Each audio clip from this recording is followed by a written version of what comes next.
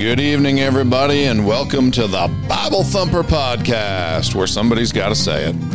My name is Patrick Hayes, your regular host, and nobody is with me in the studio or virtually across the world. It is me all by myself tonight. You are stuck with just me, and we are going to be going over the topic of church membership and the local church. So we're going to talk a little bit about those doctrines and why they're important. And before we even get into the topic or we even start, I always forget to say this. And I always say at the end of the podcast, and I'm afraid everyone just turns it off, 1 minute early and doesn't hear what I have to say. Please, if you like this podcast, you can help me. Not even by sending me money, just by going to my YouTube channel and subscribing. Subscribe to that YouTube channel, the Bible Thumper Podcast YouTube channel. Hit that little alarm bell. So that way, when a video comes up, you just get a little ding on your phone, a little notification. We put up one video a week, maybe two. It's not a big deal, but it helps me tremendously because I can't monetize this channel until I hit 1,000 subscribers. We do not have that yet. Many of you out there like this podcast. Do me the favor of going to YouTube. It'll take you 20 seconds. Subscribe. And then wherever you listen to podcasts, like it, rate it, share it with some friends. You will be helping spread the message, and hopefully someone will hear the gospel and get saved. If nothing else, maybe some Christians can find some good Bible teaching that they like. That's my whole pitch. Oh, one more thing while we're pitching stuff. We have a website now, the Bible Thumper Podcast website. It is BibleThumperPodcast.com, so it's easy to find. On there, you can find the podcast, you can find the Facebook page, you can find the YouTube channel. You can find a Patreon page if you are dying to give me money. If you're like, man, I just want to send this guy my money, but I don't know how to do it. It's on my website. Don't ask me how to do it. I don't even know if I've ever been on my website, but 1 or 2 times. My wife manages the whole thing, so if you have a complaint, you can email it to me. I'll be happy to pass it on to her. With that, we are going to get into the idea of church membership and the local church. This is not the most popular topic in the world, not in American Christianity today, but that's all right. This is the Bible Thumper Podcast. We get into controversial stuff that people don't like. So church membership, I am proud to say that right now, today, I am a member of exactly 2 organizations, my local church and the NRA.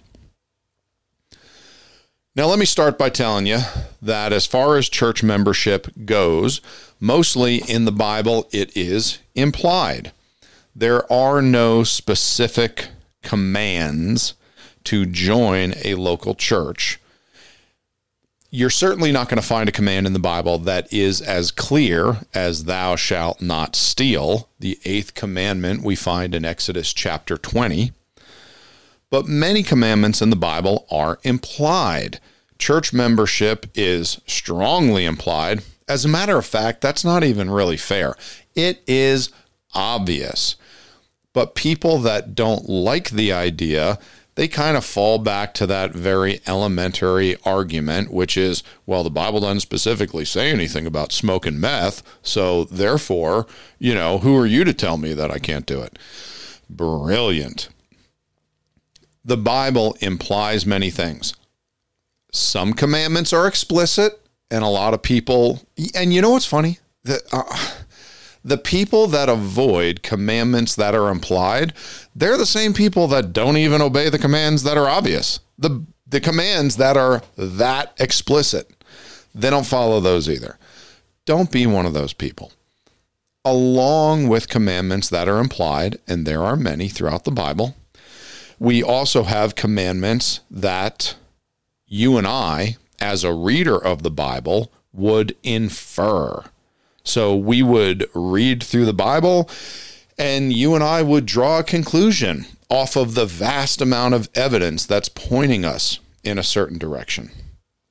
As far as commandments that are implied, let me ask you a question to give you an idea, kind of an example.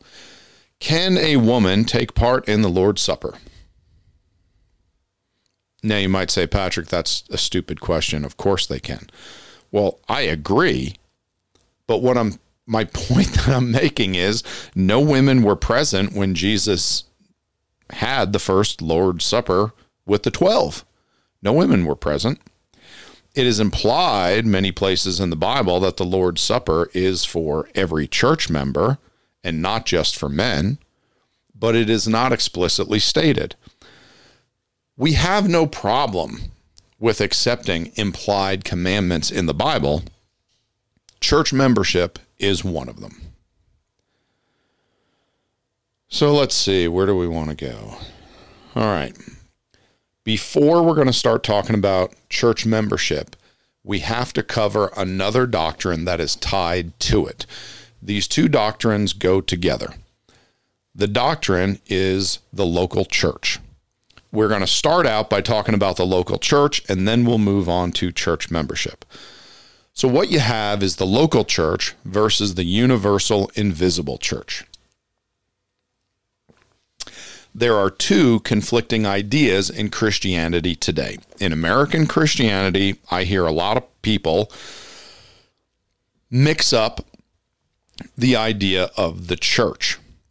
And a lot of people, especially in American Christianity today, they think that every Christian on earth makes up what they call the church. And although the word church is used to describe this group, it is more accurately described as the bride of Christ. When the Lord Jesus returns one day and raptures everyone and takes all the born-again believers back to heaven with him, he is taking with him the bride of Christ. That includes every born-again saved person here on earth. But this idea that all saved people are the church is not accurate. Many call this church the universal invisible church. Why do we call it that? Well, we call it that because there is no pastor, there are no deacons, there is no membership, there are no responsibilities, there is no church discipline, there is no tithing or ordinances, and no preaching. It is invisible. People say, well, I'm saved, I'm part of the church. Well, okay, I understand why you have that idea. But you're really part of the bride of Christ. If you wanted, you could say you're part of the family of God. You could also say you're part of the body. But realistically, when you're talking about that scripture describing the body, it's talking about a local group of believers. It's not talking about every Christian, because it's talking about how those different members work together for the good of that group. Well, it's not talking about me as a Christian and a Christian that lives over in China. We don't work together. It doesn't matter if I'm a hand and they're a foot and someone else is the eyeball, in the Middle East. That's not what it's talking about. It's talking about a group that is together, and how not all the different parts, not everybody can be a hand, not everyone can be an eye, not everyone can be a foot. It's talking about a local group of believers.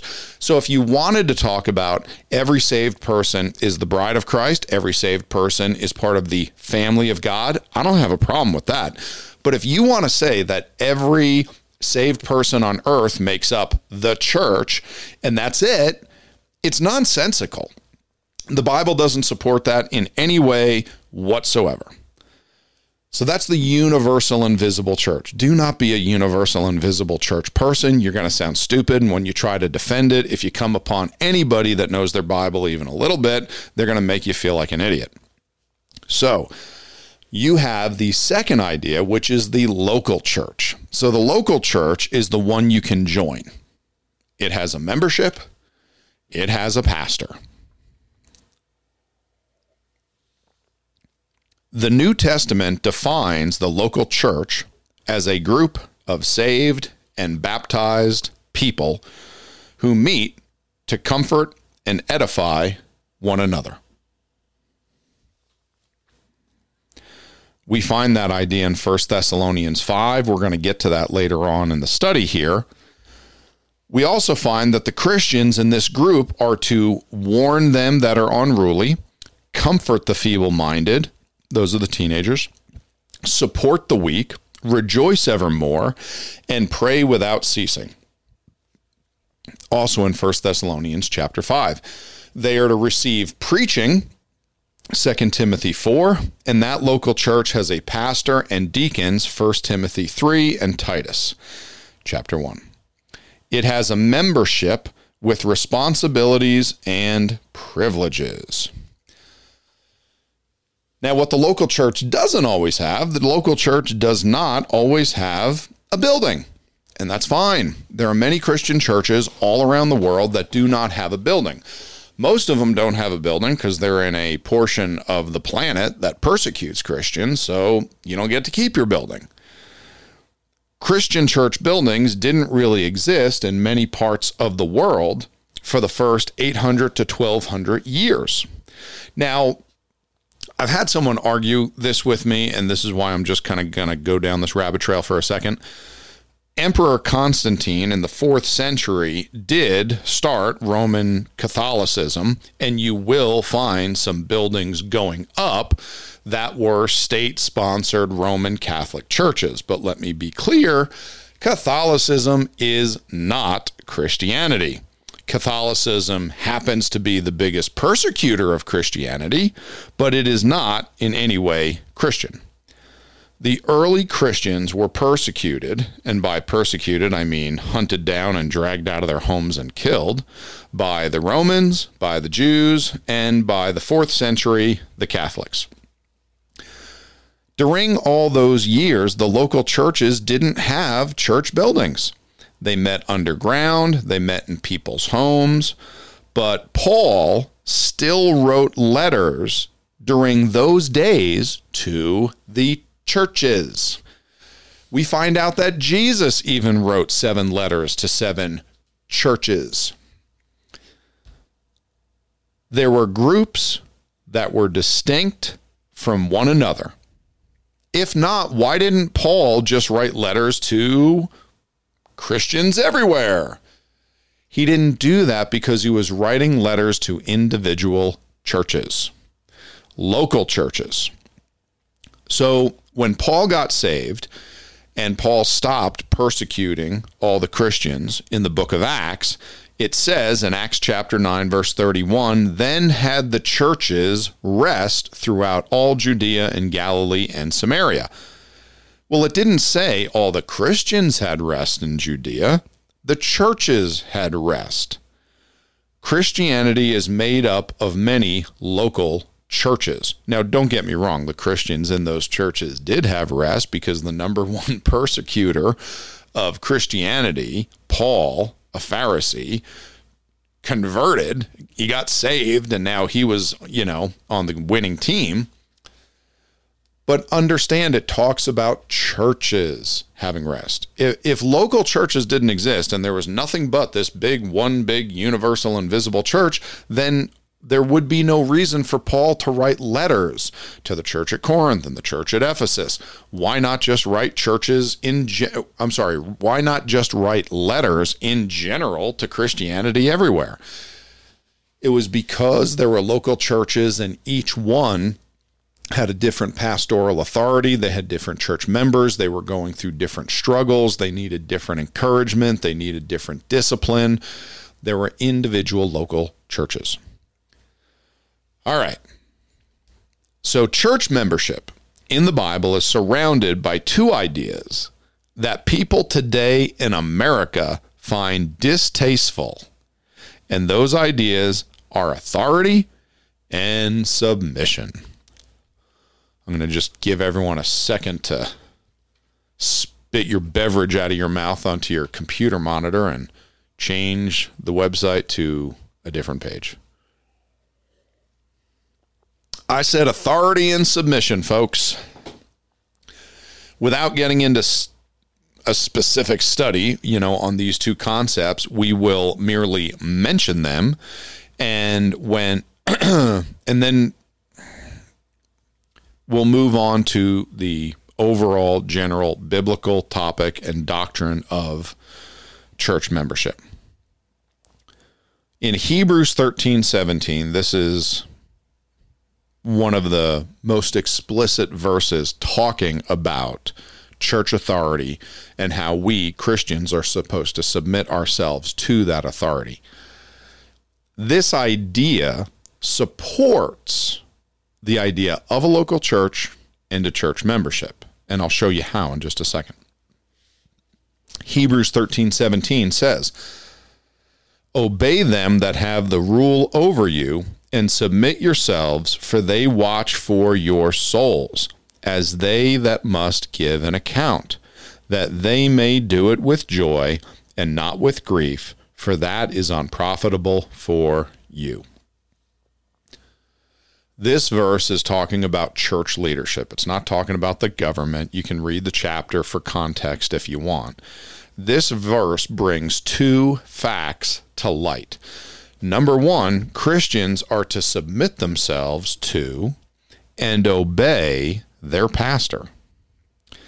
Number two, that pastor must give an account to God for how they act as an authority. Those are the two facts we see from this verse here in Hebrews 13:17. Now I got some questions for you. Those of you that think church membership is nonsense. Does the Bible say we are to obey and submit ourselves to leadership in our church? Yes, it does. Now, on that premise, I have two questions. First, if there is no biblical requirement to belong to a local church, then which leaders should an individual Christian obey and submit to? Am I, as a Christian, supposed to submit myself to every pastor in America? No. I am to submit myself to my pastor, the pastor of my local church, of which I am a member.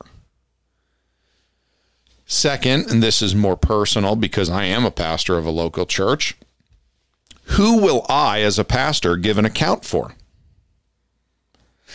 Am I responsible for every Christian in Mesa County, Colorado? Or am I responsible for every Christian in the city of Palisade? That's where I live. Or am I responsible for every Christian in the city of Grand Junction, which is where my church is? Or every Christian over in China? Obviously, no. I will give an account for those whom I teach. I will give an account for the knowledge and the life of those under my care. Those that have joined the church that I am a pastor of. And that's it. I'm not responsible for Christians in other countries living on other continents. Acts 9:31 and Hebrews 13:17 don't make any sense unless there is church membership for the Christian. See, this local church, I'm a member of this church, and I submit myself to the authority in that church, the pastor. I could cite many more sources as far as Bible verses, and we could get into this and talk about this for as long as we want. Honestly, I like asking you folks to do your own homework, because when you do that, it makes more sense to you and you seem to accept it faster than if I tell you. So just do your own homework, but explain to me how these verses work if there's no such thing as a local church. Who do I submit myself to? And who do I, as a pastor, find that I am responsible for? All right. Submission, the four-letter word. Submission is a four-letter word to both the rebellious and the stupid. Church membership is implied in the biblical requirement of all Christians to be submitted to a group of church leaders and a pastor. The New Testament commands individuals to submit to a specific group of leaders.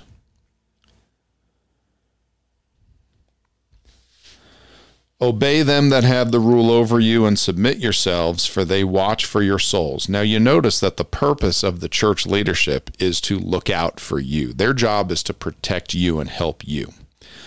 As they that must give an account, that they may do it with joy and not with grief, for that is unprofitable for you. Like every command in the Bible, this one is here for our betterment. I've said this 1,000 times at our church. I don't know if I've said it on this podcast. When God made a command and God said, don't do this, what do we know about this? We know it's bad for us. That's why God said, don't do it. And when God comes over here and he says, I want you to do this, what do we know about this? We know it's good for us. It's going to be a blessing. There are going to be blessings involved. God loves us and wants the best for us. So just like we want the best for our children, whom we love, we tell them not to do things that are bad for them, and we encourage them and teach them to do things that are good for them. Brushing their teeth and eating vegetables versus playing in a busy street.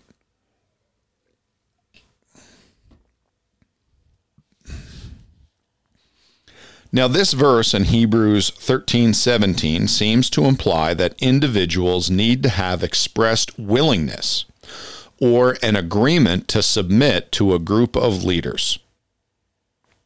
Membership defines who has made that commitment to be led. I, as a pastor, do not believe that I have the heart of an individual who attends my church, but an individual who has made a commitment to join my church. I know that they have decided to put themselves under my pastoral leadership, and they are allowing me to lead them, to guide them, to help them.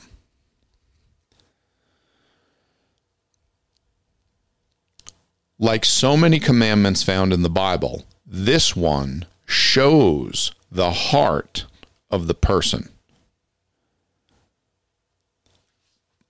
Jesus said, "For where your treasure is, there will your heart be also." It's one of the reasons for the tithe. God and your pastor get to determine where your heart is. It's not about the money. Joining a church and submitting to your biblical authority isn't about the pastor being able to tell you to do whatever he wants. Let's face it, that just doesn't happen. What it does is it shows the heart of the Christian.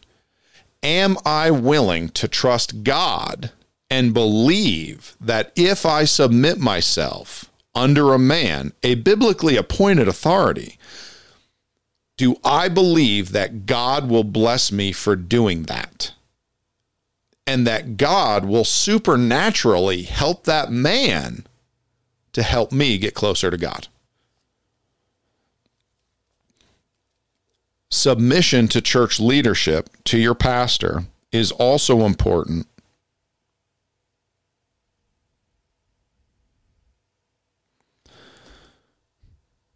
Forgive me, I lost my notes. I had it. It is also important to know who has been chosen to lead in this process. If we neglect the importance of membership, then practically speaking, this commandment is impossible to obey. There has to be a pastor over a local church, and there has to be a membership of that church for you to put yourself under that leadership and submit to it. One of the dangers, well, you know what? We're going to get to this in a little bit. I don't need to get ahead of the notes. Okay, 1 Corinthians chapter 5, verses 1 through 12. I'm not going to read 12 verses right now. I just wanted you to know what we're going to be talking about. We're going to talk about a couple verses here, specifically verses 11 and 12. I just wanted you to have some context. In this portion of Scripture, Paul confronts the church in Corinth for approving of a man walking in blatant sin, unrepentant sexual immorality. And I mean, it's a doozy. The Corinthians are celebrating God's grace. They're like, oh, this is great, this big, horrible, terrible sin. Isn't it wonderful that there's that much more grace? And Paul warns them that no, this type of wickedness shouldn't be celebrated. They shouldn't be excited. They should be mourning. It is terrible. We shouldn't be doing this. He calls them arrogant and tells them to remove this man for the destruction of his flesh and the hopeful salvation of his soul. In verse 11 and 12, Paul pulls no punches, and I'm going to read. But now I have written unto you not to keep company, if any man that is called a brother be a fornicator or covetous or an idolater or a railer or a drunkard or an extortioner, with such an one know not to eat. For what have I to do to judge them that also are without? Do not ye judge them that are within? It has been my very sad experience that few churches still practice church discipline. And that's another lesson for another time.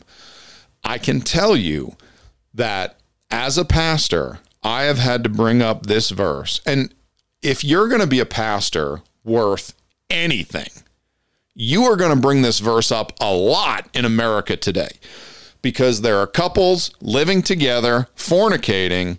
They're living in sin. It is not okay. The Bible says you're not allowed to have company with them. You can't even share a meal with them. The sin needs to be dealt with. The sin is bad, not only for them, but also for the church. I would be surprised if a pastor that's running 250 people or more doesn't deal with this verse every, once a month, every 2 weeks.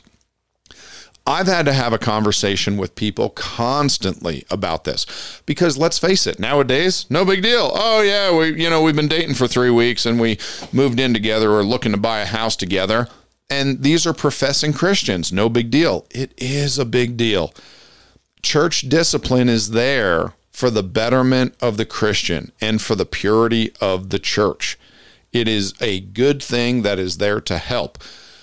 I have yet to have a bad experience with this verse when I am talking to couples who are Christian couples. They claim to be Christian. They've been saved. They've been baptized. They've been going to church for years. And they started dating and they moved in together and they're living in fornication.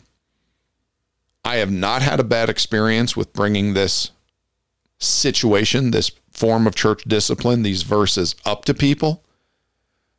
And many of the people that I've brought this up to, God puts pressure on them. They get married, and a lot of times they thank you. They're grateful for someone that is willing to tell them the truth and deal with what the Bible has to say. And I hate to say it, but man, nowadays it's so sad that so few churches still practice church discipline. Okay, now that was a rabbit trail. That had nothing to do with what we're talking about. My question is this: how can you kick someone out if they are not in? Don't you first need to be in my house for me to kick you out of it? If we're standing in my driveway, I can't say, get out of my house. You're not in the house. If there is no local church commitment, if there's not membership in the local church, if there is no covenant made amongst believers in this community, then how do you remove someone from that community? Church discipline won't work if local church membership doesn't exist. On top of that, as a pastor, who do I have the right to bring church discipline to? Only the people in my church. So for these reasons, my church has church membership. And as an encouraged option for all the attendees, we talk about church membership. Now, every Christian should be a member of a church somewhere. If it's not my church, that's fine. I mean, this is a podcast that goes all around the world. My wife and kids and I were just looking up some of the different places that it goes to. In the top 10 cities that listen to my podcast, 2 of them are in Europe. So obviously, almost everybody that hears this podcast isn't going to be a member of my church, but you should be a member of a local church. These verses make it clear that God's plan for his people is that we would belong to a local church. This local church is for our protection and our spiritual well-being and for the good of all of those around us in that local church.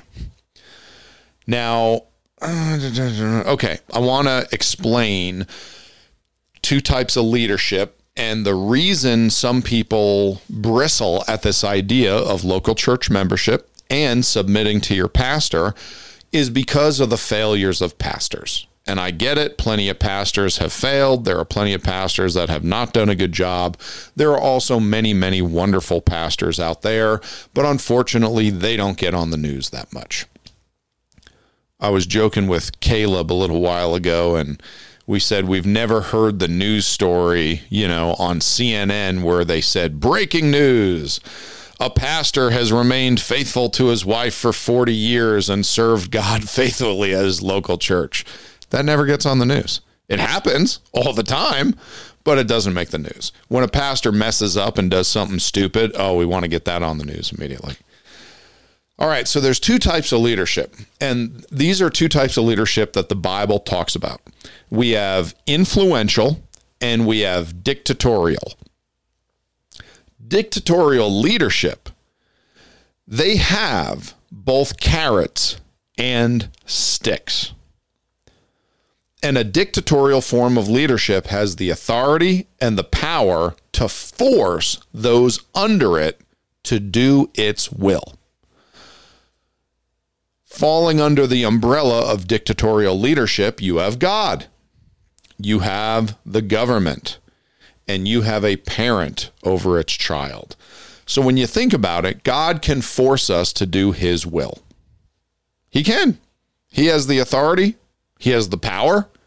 Now, my interactions with God over the last 20 years have led me to believe that God would rather reward me for obeying him. But in the end, he can force me to do his will. After so many warnings and gentle admonitions and, the Holy Spirit, softly and easily moving, sooner or later, God can get out the old God stick and he can make it happen. And he has the authority to do it. You also have the government. God bless the federal government. For those of you living in Texas, the federal government, bless their heart. We all know what that means. The federal government, they will happily force you to do their will. Honestly, I don't even know if our federal government knows what a carrot is. I think they're just all stick. As a parent, you have a dictatorial form of leadership. Now, some parents don't think they do, and that's why parenting is so difficult for those people. As a parent, I can force my kids to brush their teeth and eat their vegetables. I also force my kids not to play in the street, and I force them not to touch the hot stove. And this is for their good. This is different from influential leadership. In influential leadership, you only have carrots. So you have the pastor, the husband, and the employer. So to be a successful leader, I, as a pastor, talking about pastoral leadership, and this is where people get it mixed up, you might have been under a pastor who thinks that he has dictatorial leadership authority. He does not. And let me tell you, he burned some bridges thinking that he does. To be a successful pastor, I need to endear myself to my people. Then they will allow me to lead them. My people must believe that I love them and that I want the best for them. They must trust me, and then they will allow me to lead them. Pastoral leadership cannot be forced. it cannot be accomplished with a heavy hand. It should not be accomplished with a heavy hand. That is the reason so many people do not like the idea of submitting to a pastor. Because they've been around one that's tried to rule with an iron fist. And it's terrible. It hurts everyone, including the entire church. As a pastor, I cannot force my people to do anything. I wish I could. I wish there was a button I could push to get my people to believe and obey what the Bible says. If there was a button, I would push it so hard and fast every day that my hand would bleed. But I can't do it. I cannot force anyone to do what I want. I have to first win them over to me, and then I can lead them. My pastoral leadership, you ready for this? It is greatly determined by a decision that you make. If you don't make the decision to be willing to be led by me, your pastor, it's not going to go well. As far as the husband, again, Ephesians 5 is very clear, talking about wives submitting to their husbands. And I've heard so many people complain about this. I mean, this is a popular thing to complain about in Christianity today here in America. The reason women don't like this, well, there's several reasons. One reason is feminism. Okay, and feminism is a lifestyle choice for the undateable. Some women struggle with this idea of submission to their husband because they've seen a husband that tries to exercise dictatorial leadership. They might have seen it in their dad. They might have seen it in someone in their family or a friend or on TV or whatever.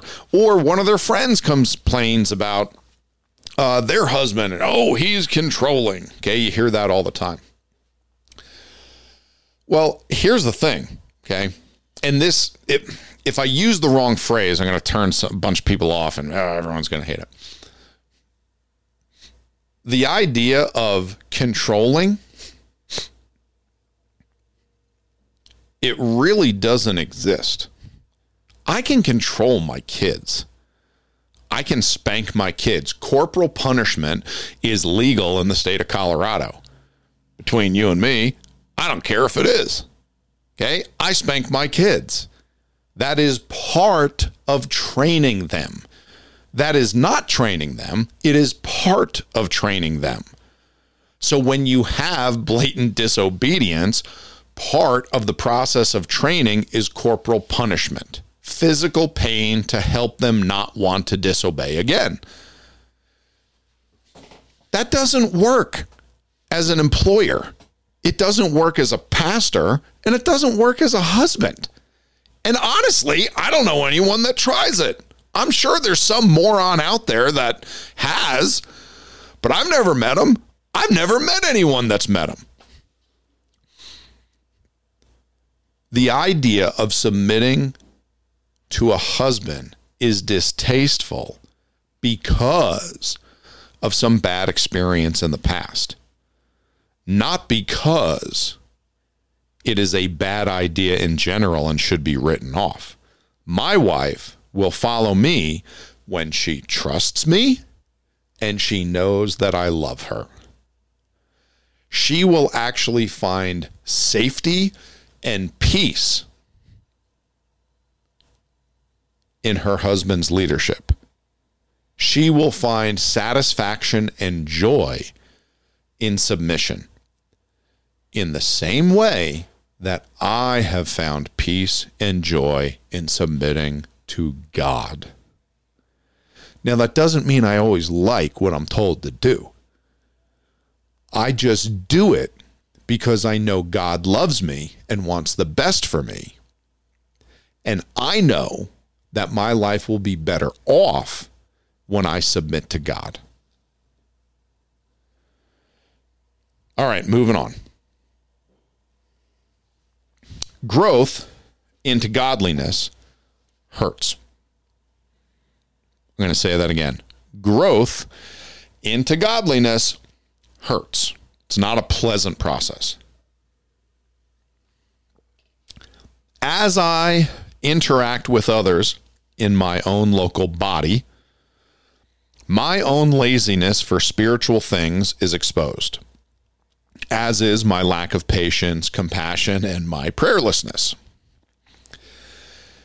This interaction also gives me the opportunity to be lovingly confronted by brothers and sisters who are in the trenches with me.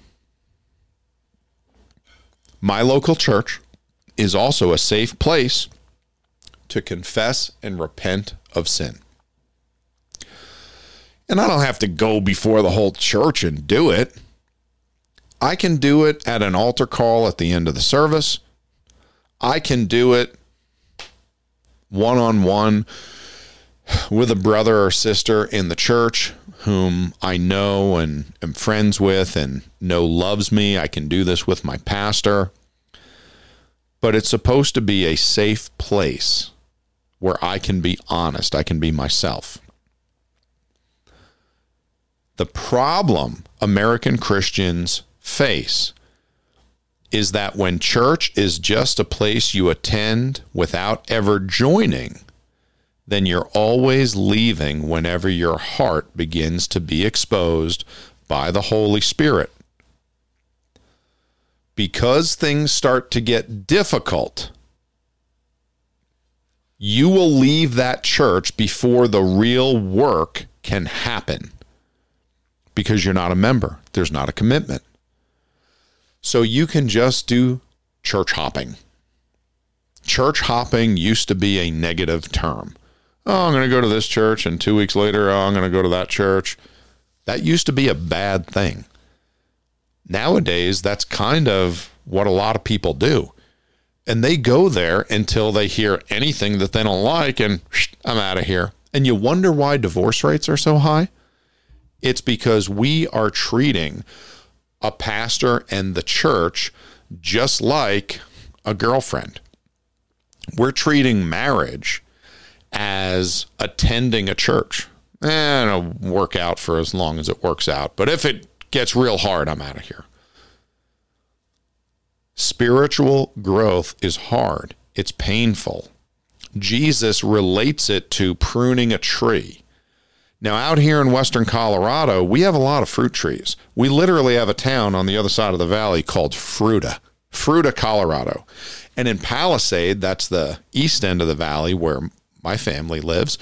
My son, he actually works for one of the biggest peach producers in the state of Colorado. And let me tell you, the way they chop their trees up to get the most fruit looks brutal. They cut a lot off of those trees. God, whom he loveth, he purgeth it. Okay, that's what God does. God purges us when he loves us so that we can produce more fruit. I think that's in John 15. It's a difficult and painful process. And it is important that we join a church and we have a commitment and we put roots down and we get close to the people in that church and our family. We put roots down and we get close to the people in that church as if they are our family. And we love them and we love our pastor and we spend time with them. And then we are giving them the authority. We are giving them the opportunity to lovingly help us to be more like God. And it's going to hurt at some point. It's going to be tough. And when it is, we don't run. And we don't run because we've made a commitment. So what's the bottom line? Local church membership is a question of biblical obedience, not a personal preference. So God has what he calls a covenant relationship, where two parties make an agreement before God. Marriage is probably the most popular covenant relationship that we've all heard of. Both parties come together and make promises. But they don't make promises to each other. That's not what a vow is. A vow is a promise to God. So both parties have responsibilities in the agreement. One party must keep up their part even when the other party fails at theirs. See, that's the difference between a contract and a covenant.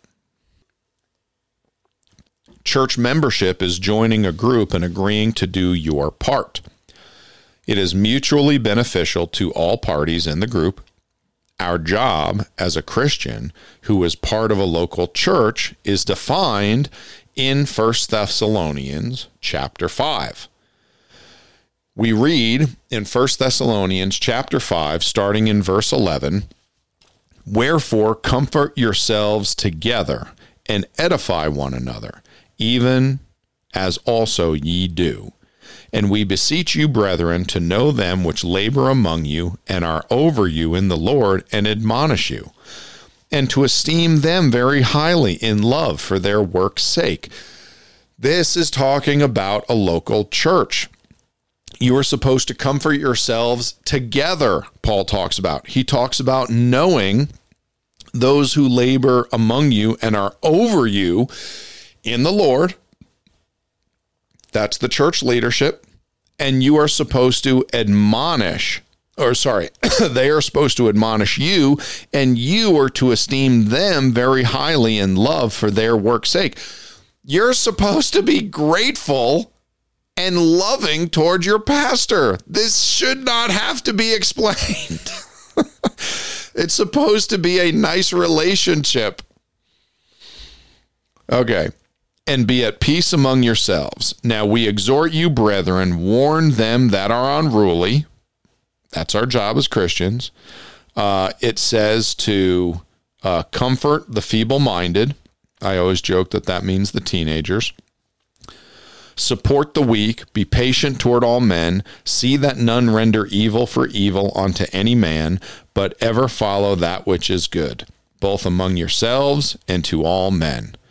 Rejoice evermore, pray without ceasing, in everything give thanks, for this is the will of God in Christ Jesus concerning you. Quench not the spirit, despise not prophesyings, prove all things, hold fast that which is good, abstain from all appearance of evil, and the very God of peace sanctify you wholly, and I pray God your whole spirit and soul and body be preserved blameless unto the coming of our Lord Jesus Christ." That was, I think, about a dozen verses there. In those verses, there are 21 commandments listed, 21 individual things that God wants from each of us. When I join a local church, I am agreeing to several things. First, that these verses are my goal in my life. That's what I am called to do. Next, I am making a commitment to help others accomplish this goal in their lives. And finally, when I join a church, I am agreeing to submit to a biblical authority and allow others to help me accomplish this in my life. Let's move on to another Bible verse here. We got a few more. I'm going to wrap this up pretty close to an hour. Right on the money. That's what I'm going for. 1 Peter chapter 5, verses 1 through 4. "The elders which are among you I exhort, who am also an elder, and a witness of the sufferings of Christ, and also a partaker of the glory that shall be revealed. Feed the flock of God which is among you, taking the oversight thereof, not by constraint, but willingly, not for filthy lucre, but of a ready mind, neither as being lords over God's heritage, but being examples to the flock. And when the chief shepherd shall appear, ye shall receive a crown of glory that fadeth not away. I'm not Lord over the people in my church. I am to lead by example, and I am to hope that people will follow. In Matthew 10:27, my sheep hear my voice, and I know them, and they follow me. Do you know how a shepherd used to separate out their flocks when two flocks would get mingled together? So you have two shepherds, two flocks of sheep, hundreds of sheep. And they're just in an area close by, and the flocks just all mingle together. And the shepherds come by, and they're like, oh, okay, well, bunch of sheep over there, a bunch of sheep here. These are all, which one are mine, which one are yours? There was a system that they had. One shepherd would stand on one hill and call out to his sheep. The other shepherd would stand on the other side of the valley and call out to his sheep. The sheep would separate themselves because they knew the sound of their shepherd's voice. The goal, now obviously this verse we can use as the shepherd is God. There's nothing wrong with that, but understand there is an under shepherd. The pastor feeds the flock of God. That is our job. And our job is to make sure that our sheep know that we are there to protect them. We are there to beat off the wolves. We are there to help them, to heal them when they're broken, to comfort them, to feed them. That's our job. And because of that, the people, the sheep with the shepherd, become reliant on him. They trust him. And they know that they are in a good place when they are around him. That is the goal of the pastor. If your people don't know that you love them, if they don't believe that you love them, and by the way, you ain't going to be able to fake it. If they don't believe that you love them, you're not going to be able to get them to change for God. You can be very smart. There are so many pastors that I listen to. I find their podcast, I find their church, I listen to their sermons, There are so many pastors that are way more successful than me, that are much smarter than me. There are lots of pastors that do a lot of things well. But there are some pastors that haven't figured out this part that it's your job to love the people. That's your job. They have to know that you are a servant there to help them. When you see Jesus demonstrate church leadership in the Bible, what is going on? What's the story? Where do we find Jesus demonstrating what church leadership is supposed to look like? We find it in the upper room with the Last Supper. And what does Jesus do? He washes their feet. That is the job of the leadership. Everybody knew. Now, they were uncomfortable with it. And they were uncomfortable with it because they loved Jesus. And they didn't feel like he should be doing that. That was a sign of humility. He did that to show us. He did that to show all the pastors in the world. This is what leadership looks like. All right, the reason for biblical authority. Does anyone know what name God is called most in the Bible? God has lots of names. King of Kings, Lord of Lords, lots of names. Anyone know the name God is called the most? He is called Father. Any loving parent is there for the protection of the child. As a child, they build a fence around the yard. That fence keeps the little ones from being able to get into the street and get hurt. That fence keeps away a stray dog that might hurt the child. Within that fence, the child has a lot of freedom. There's a lot of things they can do. But there are boundaries because the parent loves and desires to protect that child. Any rational adult looking at the situation can see that the fence is not oppressive. It is there as an act of love. Likewise, when a parent forbids a child from touching the hot stove, the parent is not robbing the child of the joy of touching the hot stove. It is about love and protection. The fool says, "How dare you tell me not to touch the hot stove? Who do you think you are?" As an adult, it is up to us. We will voluntarily place ourselves within the fence, or we will not. Will we decide, you know what, God? I'll put myself in that fence. I will submit to the authority of my local church. The Bible says, God, you put them here for my good, for my protection. Will we as adults voluntarily place ourselves within the fence, or will we say, I want to run my own life? Will we forsake the protection of the authorities God gave us? Will we do the things our own way? Or will we voluntarily submit? Folks, I don't get a say in this. Your pastor doesn't get a say in this. But it is there for your protection.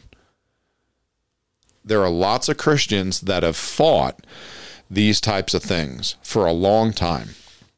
They fight against God and they fight against God, and they hear the still small voice, and the Holy Spirit gently pushes them in the direction of God to make a step in his direction and to do something that's going to be good for them.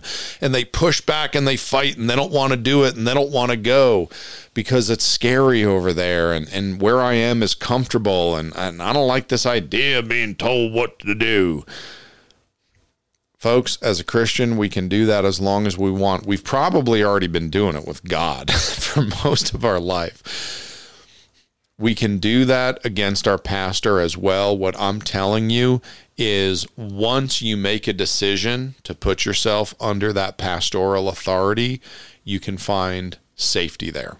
And I'm going to give you another one. You ready for this? We talked about this earlier. As a pastor, if my people don't believe that I love them, that I want the best for them, if they don't believe that I love God and I spend time with God and I'm close to God and I follow the voice of God, if they do not trust me, then they will not allow me to lead them. If you don't have a pastor where you can say those things, I love that man, I know he loves me and my family. I know he wants the best for me. That man loves God and he walks with God, and I trust him. If you can't say those things, you should find another church. You should find a church where you can say that about your pastor, because that's not good. Now, understand, pastors are human. Maybe your pastor isn't perfect. It's not a revelation. That's what we get. I'm not saying to leave a great church because your pastor is only has 7 out of those 8 characteristics. But understand, that might be the reason that you're not willing to take the step and submit yourself to church authority. And that might be the reason that there are blessings that you could have in your life that you don't. You might need to find a good church. There was a time when I had to. There was a time when I sought counsel from several other good pastors, and they told me, they're like, Patrick, you and your family need to leave that church. Even when they told me that, I think I ended up staying for almost another year, trying to give God an opportunity to fix things between my pastor and my family. God could change his heart. God could change my heart. Something could be done. In the end, we had to actually make that decision. We had to cut the cord and we had to find someplace else to go. And it was okay. It ended up, we saw now, looking back, that it was really God's will for us. And it was a great thing. Now I'm pastoring a church, and we got a bunch of people there. Last Friday, we actually had just a big day. We had 6 baptisms, which is great. That's not like average for us. That's a big day. So we were super excited about that. And man, He's really been good. Folks, thank you for joining us. We hit the hour. I'm just going to tell everyone that if you would, please join us every Sunday night at 7 p.m. Mountain Time, 8 p.m. Central. You can join this podcast live if you watch it on our Facebook page or our YouTube channel. Go to BibleThumperPodcast.com. That's our website. You can email me at BibleThumperPodcast@gmail.com. And please find a podcast, like, share, subscribe. It helps us tremendously. Get that around and go to YouTube and subscribe to this channel. It'll be a big help to us. Thank you for joining us, and catch us next week. I think Caleb's going to be back. I have no idea what we're talking about, but I'm sure it'll be, I don't want to say educational or spiritual, but it'll definitely be entertaining. Have a great week.